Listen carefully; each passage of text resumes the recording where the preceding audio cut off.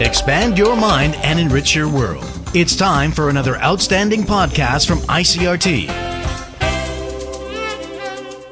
I'm Nancy Sun with the Easy News.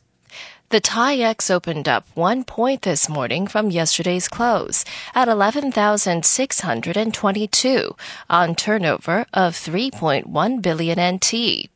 The TAIEX followed other regional markets and gained ground on Tuesday as investors were encouraged by stronger than expected manufacturing data from China.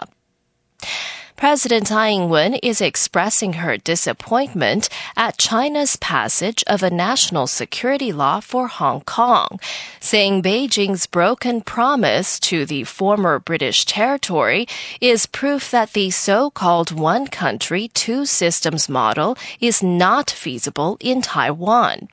The president is pledging to help Hong Kong citizens with the opening today of the Taiwan-Hong Kong Services and Exchanges Office, which has been established to help Hong Kong citizens who wish to study, do business, make investments, or seek asylum here in Taiwan.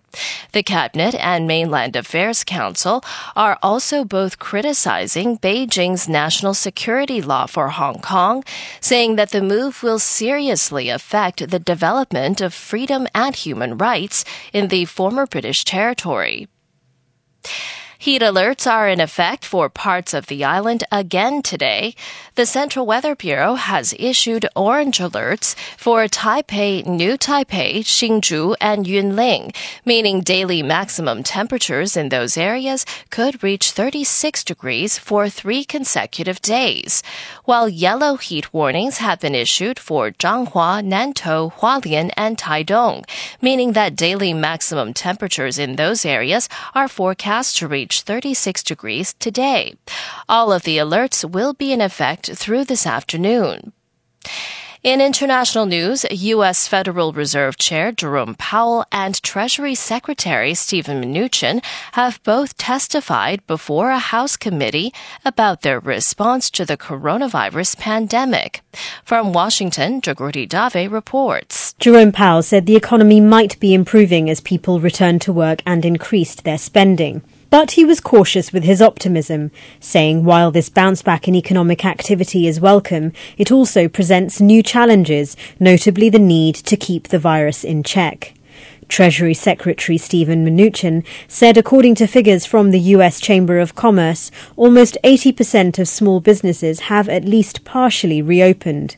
He also indicated that loans of up to $140 billion could be redirected to industries that have suffered the most because of the pandemic, such as restaurants and hotels. But this comes as several states across the U.S. are reversing their reopening amidst a surge in coronavirus cases.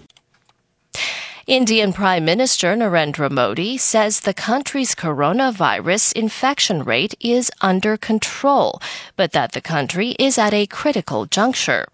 Modi's sixth address since the pandemic began came as India reported nearly 570,000 infections and over 16,000 deaths. The Prime Minister urged local administrations to be more stringent about enforcing social distancing and says people should be called out for not wearing masks and staying apart. Modi also says free food rations for 800 million of the country's 1.3 billion people would continue until November. And finally, leaders from the 5 countries of West Africa's Sahel region called for intensifying counter-terrorism operations supported by the French military. The heads of state from Burkina Faso, Chad, Mali, Mauritania, and Niger said that the stability of the region remains challenged by persistent attacks, a deteriorating security situation in Libya, and the COVID-19 pandemic. They are renewing calls for the cancellation of external debts as they deal with the pandemic. The statements came after meetings between the heads of state Tuesday with French President Emmanuel Macron and Spanish Prime Minister Pedro Sanchez in Mauritania to discuss military operations against Islamic extremists in the region. And that was the ICRT News. Check in again tomorrow for our simplified version of the news, uploaded every day in the afternoon. Enjoy the rest of your day. I'm Nancy Sun.